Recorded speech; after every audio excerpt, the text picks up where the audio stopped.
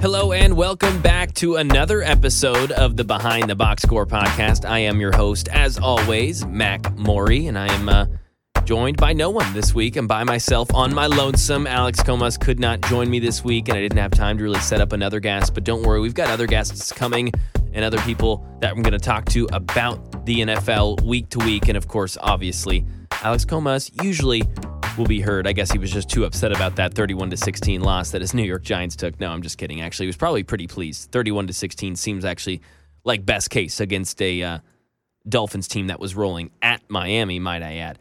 But we're going to get to segment one here on Behind the Box Score podcast. After 5 weeks of the NFL seasons have passed, a lot's happened. One of the things that's happened is now we've entered Brocktober. Brock Purdy has arrived fully, a 42-10 win against the Dallas Cowboys in what is a long-betted rivalry, lots of history between those two.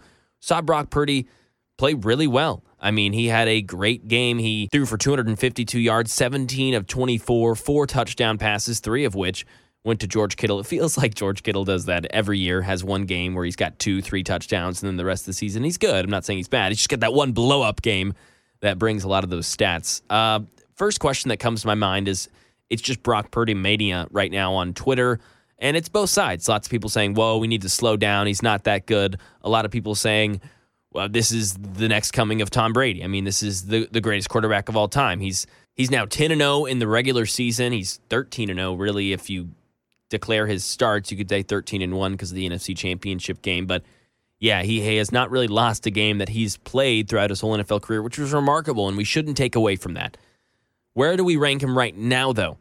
And I say right now as in through this season, which is always a little hard to gauge because you're always thinking about what you've seen from past seasons. I mean, a guy like Joe Burrow, I'm still going to put above Brock Purdy. But you're right, if I said this season, I guess I wouldn't. So I guess I'm going to say, where do we rank Brock Purdy overall? I'm taking everything we've seen from Brock and everything we've seen from these other guys, and it's still a really good ranking I have for Brock Purdy. I'm going to take, in no particular order, Mahomes, Allen, Tua, Herbert, Burrow, Lamar.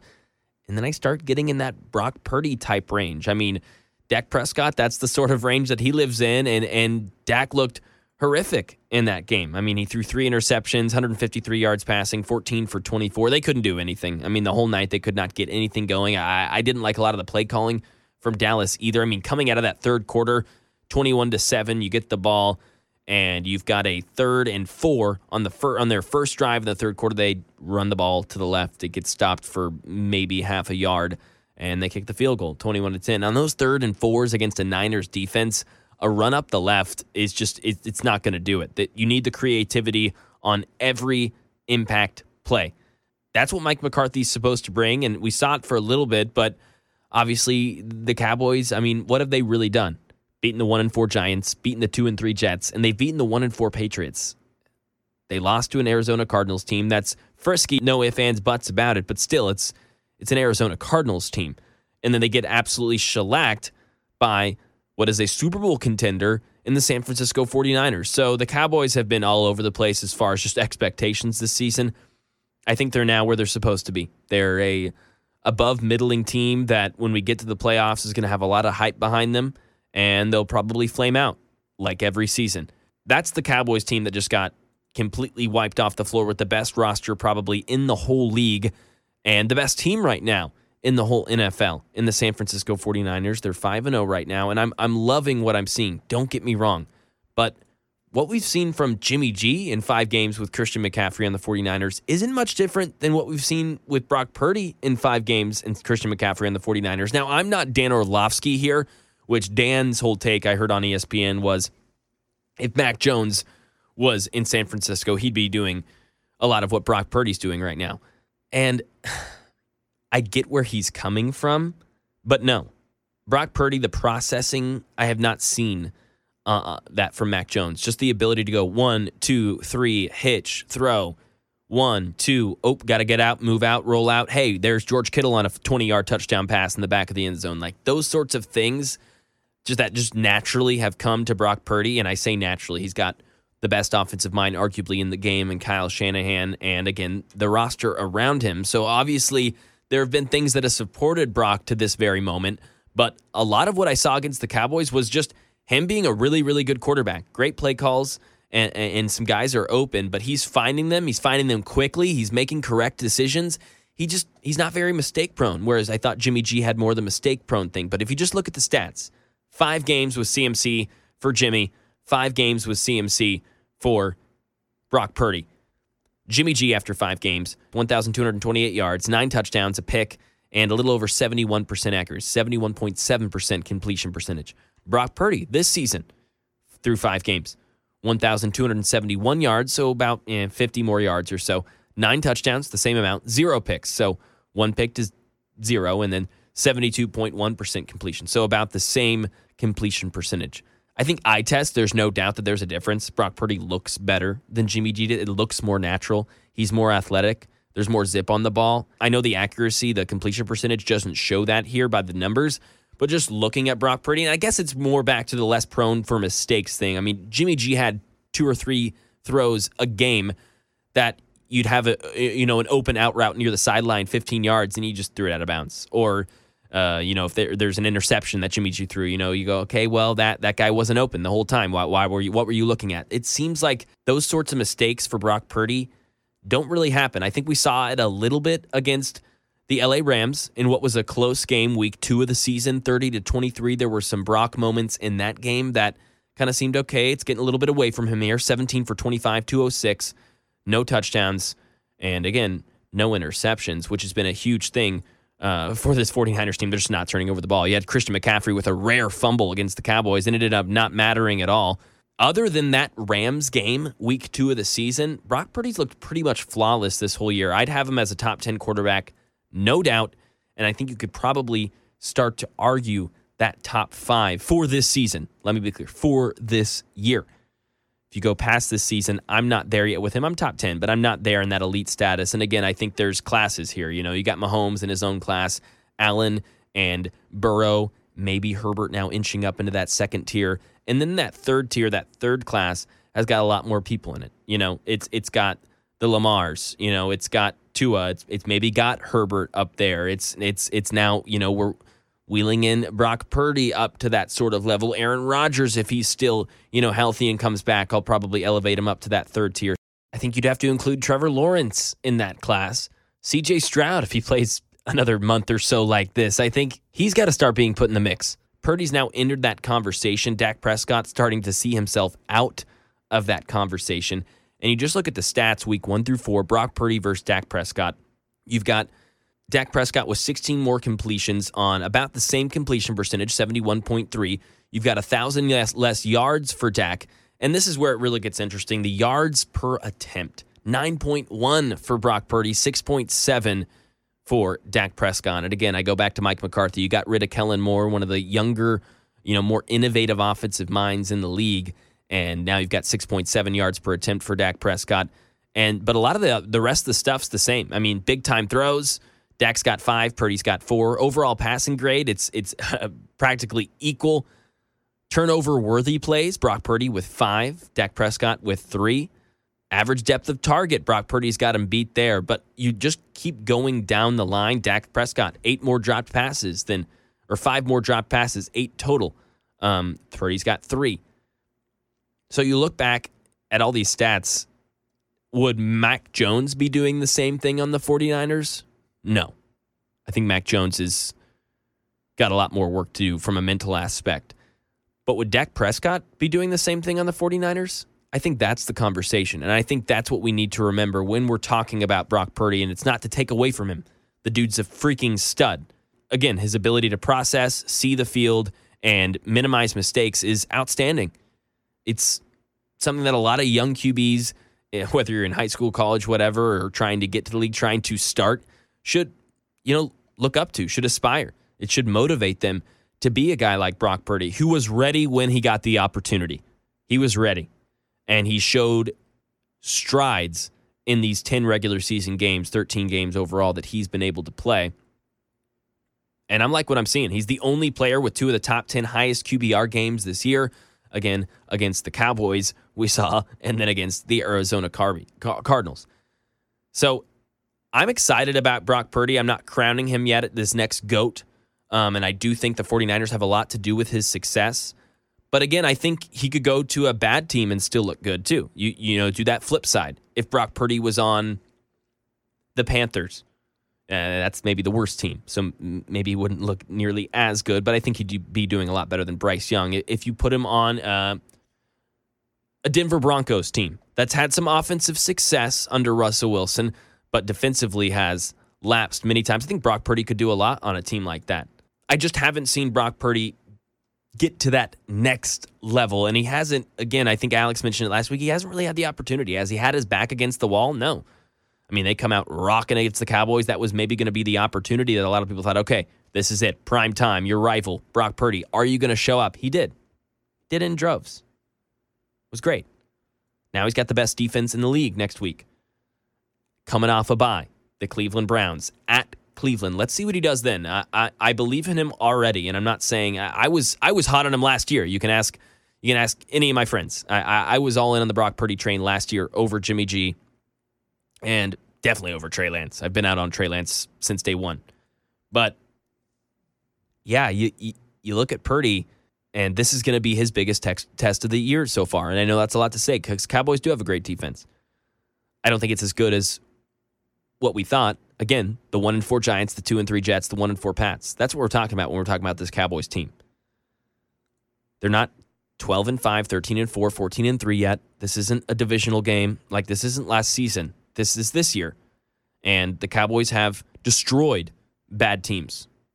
Obliterated them. 40-0 against the Giants, 30-10 against the Jets, 38-3 against what might be the worst team in the league in the New England Patriots right now. My God, they're a dumpster fire. I mean, then a 28-16 game at Arizona against what is a frisky Cardinals team. But against what I'm saying is against those bad teams, they've been able to show up. They've played a frisky team and a great team, and they've lost. So really, what are the Cowboys? I think we can find out a lot Monday night at L.A. I'm excited to see what they do. At L.A. Chargers. Monday Night Football against a team that's got a lot of similarities in not living up to expectations and playing down to their opponents. Okay, let's go over to segment 2 here. The Baltimore Ravens, man, they cannot catch a break. Actually, they just can't really catch at all. I watched this game fairly closely. I looked back at a lot of the tape, and it blew my mind how badly the Ravens wide receivers played. 7 drops, most in a game this season. Those drops would have resulted in over 130 yards and 3 touchdowns. So anyone that you see on your timeline or in your group text, your fantasy football, whatever it may be, clowning Lamar Jackson, just read him those stats. Why didn't the Ravens pound on the ground too? You see Harbaugh's seeing a lot of these drops the first half, the third quarter especially. At that point, just pound it. 12 carries for 48 yards for Gus Edwards, 7 for 32 for Justice Hill. I don't know why stop. 19 carries for 80 yards. I mean, that's over 4 yards a carry combined. Take it. Let's go. You weren't helping yourself on the passing game. I wish they would have stuck to that running game a little bit more, but also guys were open. I can't blame Todd Monken of the Ravens just trying to get to these guys that are open and kept hitting their hands. It was a classic Ravens choke. This division could be absolutely locked up. They had an overtime loss to the Colts, a choke now to Pittsburgh. It could be 5-0. It should be 5-0, arguably. And this division wouldn't be necessarily wrapped up, but it'd be damn near close. You'd have a 2-3 Bengals, a 2-3 Steelers, and a 2-2 Cleveland Browns off a bye. You could have the largest lead you've had in this division in years. And instead, you've pissed it all away, and now you've got a tough game in London against the Tennessee Titans, and we'll talk about them a little bit later. And then they're going to host the Detroit Lions, then they'll play at the Arizona Cardinals. So it's not any cupcake games here. I mean, hosting the Lions, you're lucky you have that one at home. This is a Detroit team that's rolling right now and starting to feel themselves on both sides of the ball. And then you got at Arizona. Again, how many times am I going to say they're frisky? They're fun to watch. Then you look at the Bengals schedule, just looking at this division a little bit more broadly here. They've got next week the Seahawks. Then they've got a bye. And then after that bye, and what a clutch positioning for that, because they go at San Francisco, and then they'll host the Buffalo Bills. I mean, really, you could tell me any team would win this division right now, and I'd buy it. I don't know where we're going to be in a month. I don't. This is crazy. I think I'd have the hardest time believing that the Steelers won it, I guess. But even when I say that, I don't necessarily believe it. They're leading the division right now at 3-2. And the offense had some flashes. I mean, George Pickens looked like a guy that I want on my team. Not only because I'm a Chiefs fan and we're having wide receiver issues, but because he's a damn good wide receiver. And my one qualm with George Pickens was he's a deep ball threat. He doesn't gain separation, and he goes up and gets it, and it's fun to watch, and he's very talented. But just as far as the route tree, sideline awareness, I didn't see as much of that. I'm seeing a lot of that right now. And this from Dwayne McFarland, who's a fantasy football analyst. George Pickens dominating an expanded route tree this year.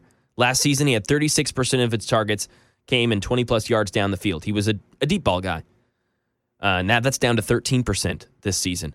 And you get targets in games without Deontay Johnson, 33, 24, 26, and 32% of targets. He's beating zone and man, and he's playing like a wide receiver one now. That changes their offense. The defense is already there for Pittsburgh.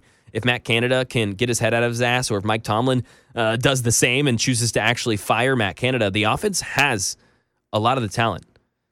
The offensive line isn't nails. Najee Harris isn't great. Warren's good. Wide receivers are there. Freiermuth is a tight end who can move the chains. We've already went over this defense time and time again. That's the reason they're 3-2 right now, or for the most part. And you got the Browns. I mean, that's the best defense in the league. Deshaun Watson supposedly coming back. And another team that has weapons. You've lost your main one in Nick Chubb. But again, if you told me any team were to get in front in the AFC North, I couldn't tell you just flat out no. And I guess that's the way it would have been before the season. But usually 5 weeks in, you have some answers, right? You've got at least some sort of direction. Right now, I don't know. I mean, again, that Bengals schedule, next week at Seahawks, a bye, then they'll go at Niners and host the Bills. That's going to tell us a lot. That's 4 weeks, I guess. Next 3 games, next 4 weeks. The Bengals goes 1-2, and now all of a sudden they're 3-5. I think we're obviously starting to paint that picture more and more. If they're 4-3, 4-4, that's a much different story. Let's go over to segment 3, kind of just rolling through here on my lonesome this week on the Behind the Box Score podcast. Should the Titans tank? And really when I asked this, because this was my whole thing before the season started, the Titans maybe should tank. Then they got DeAndre Hopkins, and I switched my whole outlook on this franchise. Because it was a piece that I thought changed a lot of things. Now you have room for those other wide receivers that can't necessarily get open by themselves, and NWI and Chris Moore and Josh Wiley, the second tight end, and Chig, and give some more, needed comfort for Derrick Henry and Ryan Tannehill in that backfield. Gives them another security blanket option, and it has so far. 140 yards on 8 catches, I believe, for DeAndre Hopkins in this last game where they lost to the Colts 20-16. But when I say tank, what I really mean is sell. Should they start selling? Still remain competitive. Try to win these games. Get in front of an AFC South that is going to have a 9-win division leader, 8-win division leader. Next year in the draft, the Titans have a first, a second, a fourth, and 3 seventh-round picks. That's it. They're not working with a lot. This roster is depleted. From a talent perspective, don't get me wrong, there are bright spots on this team. We've mentioned the front 7 time and time again. You've got Azeez Al-Shaair, Harold Landry, Teair Tart, Arden Key, Big Jeff Simmons. They've got some guys up there. There's no doubt about that. You look at the secondary. You're starting Christian Fulton right now, a 25-year-old corner who they drafted. He's been abysmal. He's been an absolute embarrassment to the Tennessee Titans. Is that someone you could sell? A 25-year-old corner that you drafted a couple years ago? I know. He's been playing terribly. I'm telling you how bad he's been. But could you have someone take a flyer on him and go, well, he's been with a Titans team that's struggled in the secondary. He's been relied on a lot. He was a second-round pick. Maybe you can go get a 6th-round pick for that. What about the previous mentioned Chris Moore and NWI, Nick Westbrook-Akine? Those guys have been really good this season, and the loss would hurt the Titans as far as competing in game to game, but you've got a guy in Treylon Burks who's going to come back. You've got DeAndre Hopkins. We've mentioned Chig Okonkwo, Josh Wiley. Tajay Spears has been such a bright spot for this Titans team. They can utilize him more in that passing game, and they could go get a 4th-round pick for Chris Moore and NWI. I think that. On a bigger note, what about Derrick Henry? I know. A lot of people just gasped. 5 games, 328 yards, 3.8 yards per carry. He had that blow-up game 2 weeks ago versus the Bengals, 122 yards and a touchdown. Other than that, Colts, 13 carries for 43 yards. Browns, 11 carries for 20 yards. The Chargers, 25 carries. They gave him the ball a lot. 80 yards, 3.2 yards a pop. The Saints, starting out the season, a good front 4. A nasty front seven, actually, in general. 15 carries, 63 yards, 4.2 yards a carry. It's not bad numbers necessarily. It's not really that great or even really good. I mean, 11 for 20, 13 for 43, 25 for 80. These aren't eye-popping stats. This is Derrick Henry we're talking about. And that name still means something. And it's not his fault. To be clear, I said it last week and I'd stand by it, or 2 weeks ago or something, that he's not a top 2 running back. Is he a top 10? Yes, for sure. The talent's still there. I've seen him break tackles and move 4 yards. I've seen him get to the line of scrimmage on runs on 2nd and 10 time and time again and carry a pile 2 or 3 yards like he does. He still has that ability. He's a monster. You're not going to contend this year if you're the Tennessee Titans. You could win your division and maybe go upset a team in the playoffs. That's what you've got to be able to try and do if you're the Tennessee Titans. And you can do that without Derrick Henry. And you can really see what you have in what I believe was a 4th-round pick in Tajay Spears, who's been so fun to watch. Just explosive. He's dynamic. He's got superb instincts, and he can play in the pass or the run game. And he was a 3rd-round pick, 3rd-round pick out of Tulane. So you see what you have in there with Tajay Spears and trade him. I mean, could you go get a 2nd-round pick for Derrick Henry right now? Could you convince someone to give a 1st? Probably not. No. Probably get a 2nd, maybe a 3rd. NFL draft picks are hard. It's not like the NBA where you just kind of know what you're going to get most of the time unless it's some insane Rudy Gobert type collapse. But just looking at the Titans roster here, that's what I think they should do. They should start selling. Still try and win games, but you've got to prepare for this next year's draft. If you want to be a contender, if you want to be growing like the teams in your division are, look at the Texans. C.J. Stroud and Will Anderson, they got their blue chip players on either side of the field. They're ready to go for the next decade. The Texans are ready. They got their coach in D'Amico Ryans. Look at the Jags. They've got Trevor Lawrence. They've got Doug Peterson. They went and got Calvin Ridley. Christian Kirk's a young guy that they made sure and paid. Travis Etienne, they paired Lawrence up with his guy in the backfield. And then go look at the Colts, who just beat the Titans 20-16. Anthony Richardson looks like a superstar, as does C.J. Stroud. Richardson's got to stay healthy. I don't think it's his fault. He's had some bad luck. But they've gotten their guy. They went and got a coach in Shane Steichen, who just went to a Super Bowl with the Philadelphia Eagles and is bringing over a lot of that offensive consistency over to that franchise. And this is a Titans team that just got a new GM and brought in what is looking to be a pretty solid class. We mentioned Tajay Spears and then Peter Skoronski in the 1st round. He's playing well. So a first draft for Ran Carthon that you should be pleased with if you're a Titans fan. You should. But you've got to build on that. And a 1st, a 2nd, a 4th, and 3 7ths aren't really the way to do that. I haven't looked at a lot of these contracts, NWI and Chris Moore's contracts. I don't know. Maybe they're free agents next year. Maybe this isn't the time to sell them. I know there's going to be some questions like that. But you've got guys on your roster. Even a guy like, I wouldn't necessarily want to if it's the Titans because their defense has been playing really well, but Arden Key. Go see what you can get for him. Round up some picks if you're the Titans right now. Try and stay competitive. It's going to be a hard year to tank. You've got the Patriots, the Giants, the Broncos, and then the Cardinals and the Panthers. Really the Panthers. I don't know so much about the Cardinals, but you've got at least those 4 teams who are just going to be really, really, really bad. And they could all consider tanking. The Giants being one of them. Daniel Jones taking 177 sacks in his career so far in 59 games played. Compare that to Andrew Luck, a quarterback that was hit often. 86 games, sacked 3 less times. 27 less games for Daniel Jones. He's been sacked 3 more times than Andrew Luck. So maybe that's a team that'll tank. But if I'm the Titans, I'm seriously looking at what draft capital I can get for Ran Carthon. Taking a look at their 2022 draft. Treylon Burks, 1st-round pick, hurt, not playing well. 2nd-round pick, Roger McCreary. And this is from Mike Herndon, by the way. Mike Herndon, NFL. A great Twitter account that you should follow. He's a columnist at paulkaharski.com, and he covers the Titans. So again, 2022, Treylon Burks, Roger McCreary playing well in the 2nd round, Nicholas Petit-Frere. He's the backup tackle in the 3rd round. And then you got Malik Willis in the 3rd round, a backup quarterback. Going back to 2021, and this is with John Robinson. 2022 and before that's John Robinson. This is Ran Carthon's 1st draft, which again, right now, looks to be like a solid few pickups. Caleb Farley in the 1st round in 2021. He's on IR. Dylan Radins, he's the backup guard in the 2nd round that you got. Monty Rice, 3rd-round pick, backup inside linebacker, hasn't done much of anything.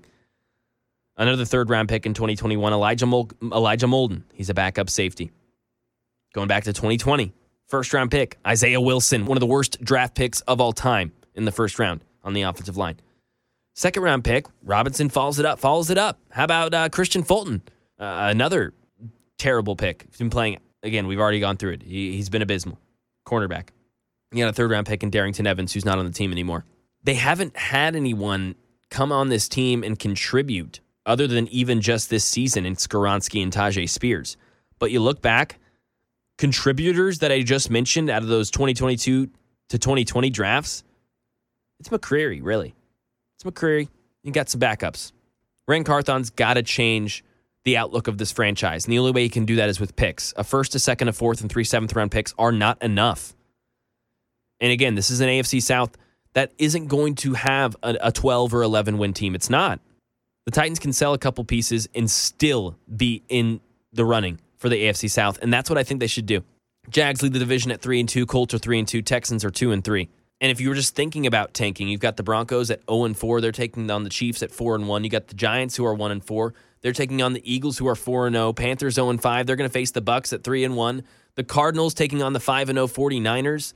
And then the Pats, 1-4, taking on the 4-1 Dolphins. Those are all the worst teams in the league right now that are taking on some stud opponents this week. So the Titans can't catch up to them from a tanking perspective, and I don't think they should. But this draft class has got some serious talent. So I'd consider trying to sell a little bit if I'm the Tennessee Titans. 8-2-3 teams right now.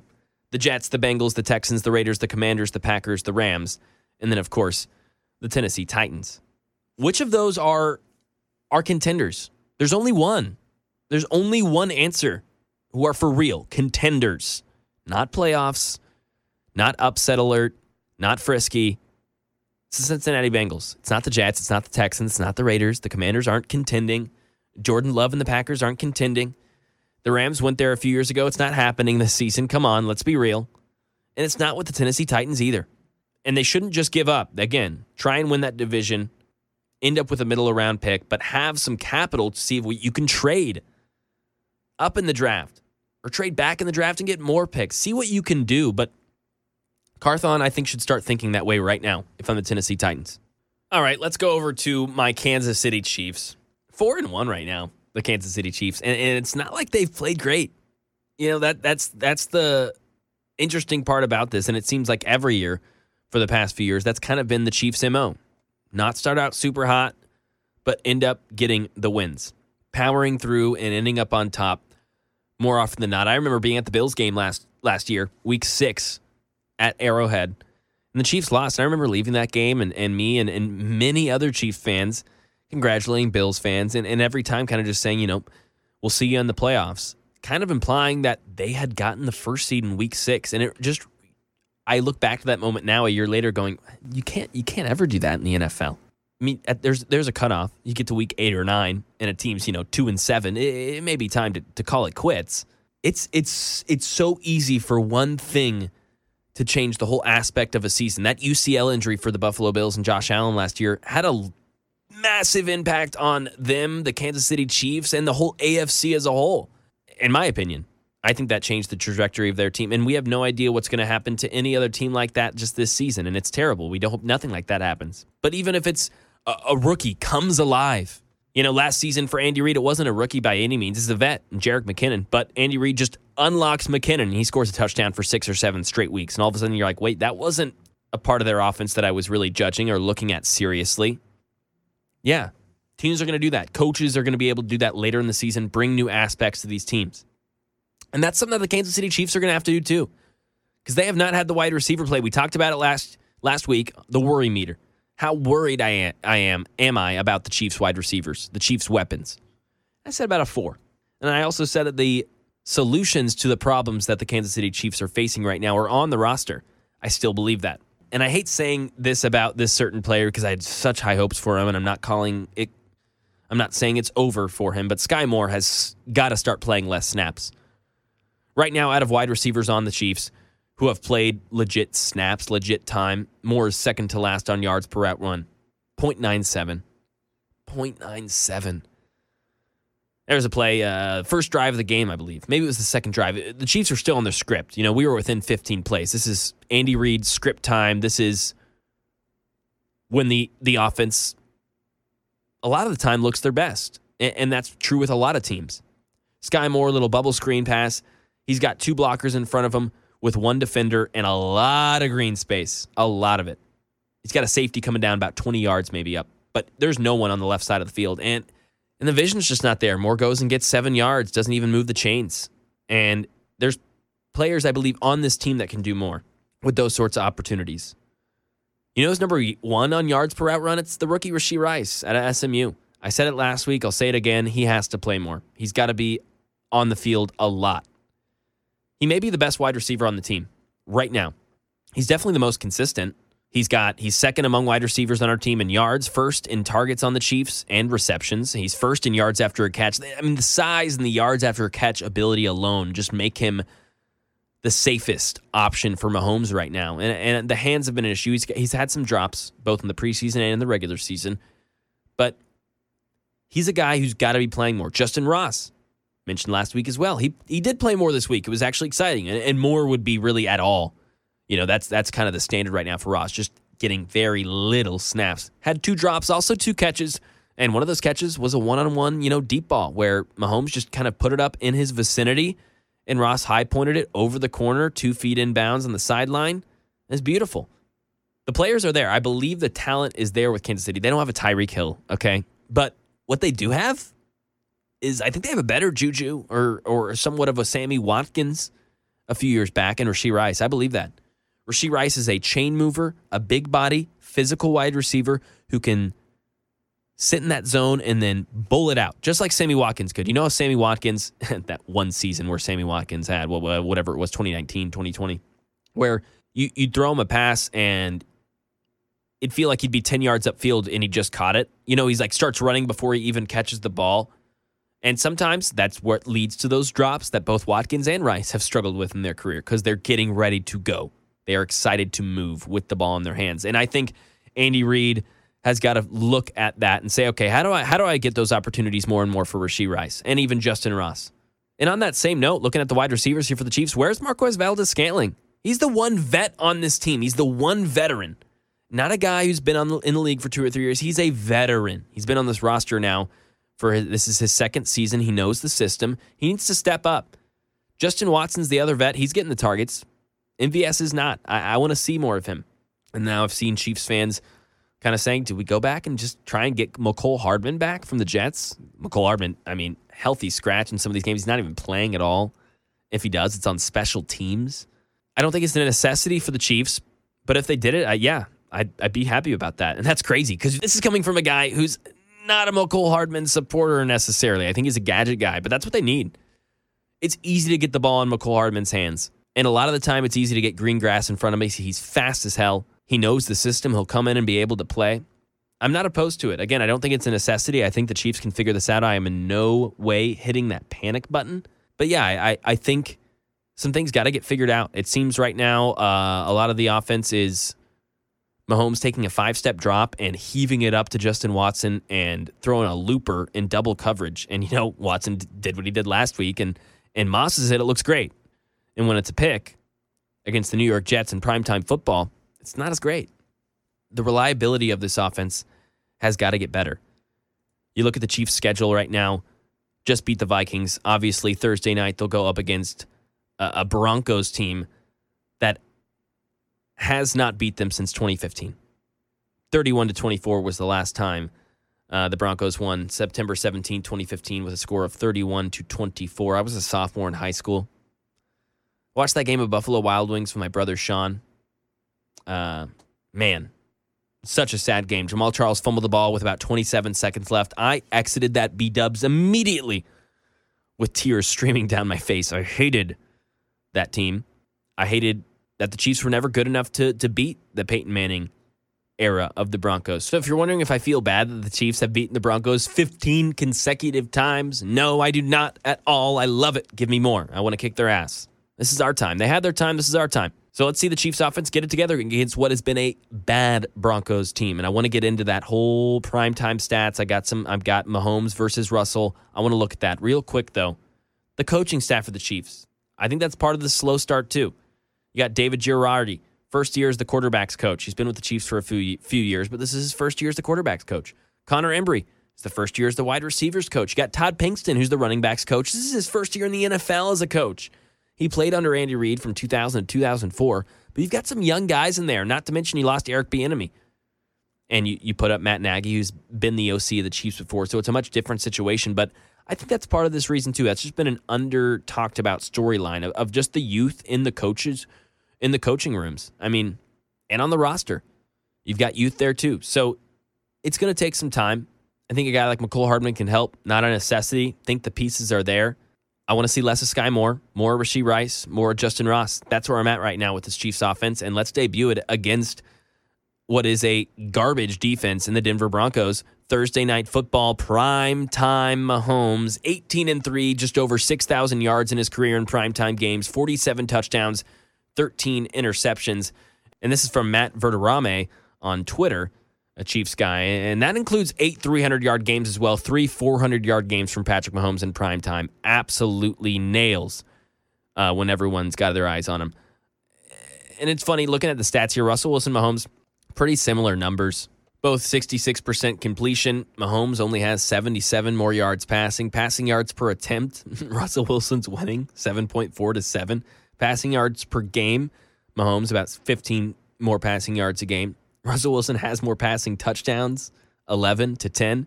Less interceptions, 2 to 4. A better quarterback rating, 106 to 96.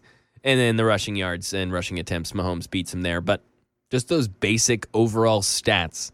It's so crazy to think about this 1-4, dumpster fire of a franchise right now in Denver Broncos. And then if you're just a, casual guy looking at some stats, wow, Russell Wilson finding his way back. Seattle Russell. And to be fair, he has looked better this season. He has. But not against this Chiefs defense that's been playing extremely well this season. This is the best defense that the Chiefs have had in the Mahomes era. And that is without them being fully healthy for one game yet. They have not had all of their pieces yet, and they won't this week either. Charles Omenihu will not be back until week 7 due to a suspension. But I want to address something else about the Kansas City Chiefs as well. A lot of the narrative around the Chiefs dating back to the Super Bowl last year has been the refs. We saw a flag picked up in the 27-20 win over the Vikings late in the game. It was the last offensive play of the game for the Minnesota Vikings. It was a pass interference called against L'Jarius Sneed in the corner of the end zone. They picked it up. I actually thought it was a really good pickup. Thought it would have been a bad call. You got lots of fans from different teams all around the league right now. Oh, you should have picked that flag up. They should have picked that flag up when they're talking about their respective teams. And then when the Chiefs happen, they get bailed out. Well, and I've been seeing a lot of this. I've been taking a lot of shit from it from friends. So let's take a look. Let's take a look at the numbers. Have they been being bailed out? This is from Brett Coleman on Twitter. Since the Mahomes era in 2018 began, the Chiefs have had the third most accepted penalties overall, the seventh most in the fourth quarter and overtimes against them. Third most overall of penalties accepted against them since 2018, and then the fourth quarter and overtime again. Seventh most, 146 accepted penalties in overtime in the fourth quarter against the Chiefs since 2018. And let's just look at this season. People like to say, oh, well, the Chiefs, the Chiefs weren't, mega stars or a dynasty in the making till last year. The Zebras didn't start rooting against them till this year. Fine, let's look at it this season. That's great. 33 penalties against Kansas City. That's seventh most in the league. Their opponents have been called 23 times, ranking 28th in the league. And again, I would never say that the refs are against KC, but if you just want to look at numbers, they would actually tell you that the refs are against Kansas City right now. They're not holding that laundry at all. And I wouldn't say that they are. But let's just look at the numbers. That's what they're telling us. So there's been nothing nefarious from the refs. No one's bailing out anyone. That was a pickup. That was a good picked up pass interference from the officiating crew in Minnesota that resulted in a 27-20 win. And I think it was a good discussion to pick up that flag. I know late in the game it's hard to pick up a flag, and I don't necessarily love that that's become a normality. But at the same time, do you want flags that were called that shouldn't have been, that completely changed the outlook of the game? Because we don't like that as a normality either. So I'll take this over that. And then, of course, I think people are up in arms as well because Snead took off his helmet.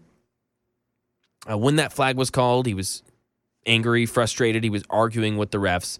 And the ref said, put your helmet back on. And a flag should have been thrown there. You can't take your helmet off on the field. A flag should have been thrown just to clarify the Chiefs still would have had the ball. The game would have been over. The Chiefs would have had the ball. And it would have been assessed on their offensive their next offensive drive. That's what would have happened. So I'm looking for the Chiefs offense to get back together. I'm looking for another national outburst, I'm sure, from Chiefs haters around the league, because that's what the Chiefs are. The Chiefs are now the new villain of the NFL. They used to be this hero, and oh my gosh, look at Mahomes. He's so fun. I'm so glad we got a new face of the league. I hate Tom Brady. Well, Tom Brady's gone now. The Patriots suck. Chiefs are it. They're the new villain. And I love it. Bring it. Let's go. I'm here. Okay, and then just a look ahead. We've got some shitty games next week. Panthers, Dolphins, going to be a shit show. Devon Achane's probably going to be out the next few weeks, but still, it's going to be very, very hard to watch that game. You got Patriots, Raiders. This is a fun, shitty game. You know, like, I think the Raiders should smack the Patriots, but if there was a game where Bill Belichick was going to get it together, it'd be against his former guy in Jimmy Garoppolo. Ooh, that's got some storyline to it. Still going to be bad. Eagles, Jets, going to be bad. Giants, Bills, going to be really bad. And we talked about Ravens, Titans. That's an influential game. Titans looking at potentially tanking. I don't think they should, but again, I think they should sell, just to clarify. And a win here would change a lot of those talks. Ravens need a game where they look good throughout. That's another storyline there. They have not looked good for 4 quarters. So obviously we talked about the drops. Can they get rid of some of those drops from Flowers and Andrews? And is Odell going to be healthy? Something that we didn't talk about. He got hurt in that game. And that just seems like that's the new normal for him. I mean, it's not new. It is the normal for him. Some other fun games, Saints-Texans. That's one that's going to be good. You know, how the Texans bounce back. We saw C.J. Stroud with an awesome end-of-the-game drive to put his team in the lead against the Falcons, and then the Falcons are able to get down the field quickly for a field goal, and Younghoe Koo ices that game in a 20-18 win, I believe it was. 20-19, I can't quite remember. 19-21, that was it. So Saints at Texans is a Saints offense that looked awesome against what is a horrendous football team in the New England Patriots. So what can we judge that? Is Derek Carr fully back? Alvin Kamara, is he going to be able to slice and dice this Texans defense and D'Amico Ryans? So yeah, there's some fun storylines coming up next week. I'm excited about it. I will be joined again by Alex Comas and maybe a couple other guests. And remember, some more housekeeping before I get out of here on a shorter edition of the Behind the Box Score podcast. NBA, it is coming. Season starts in about 2 weeks. We will have an NBA season preview.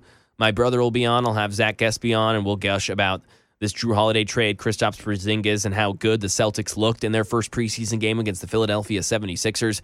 We'll talk all the trades, all the moves. I'll have Alex Comas on, of course. We'll talk about all things NBA. So next week we'll have a 2-episode week. Some NFL and, of course, some NBA. Find it all here on the Behind the Box Score podcast. I cannot wait to be back. Thank you so much for listening.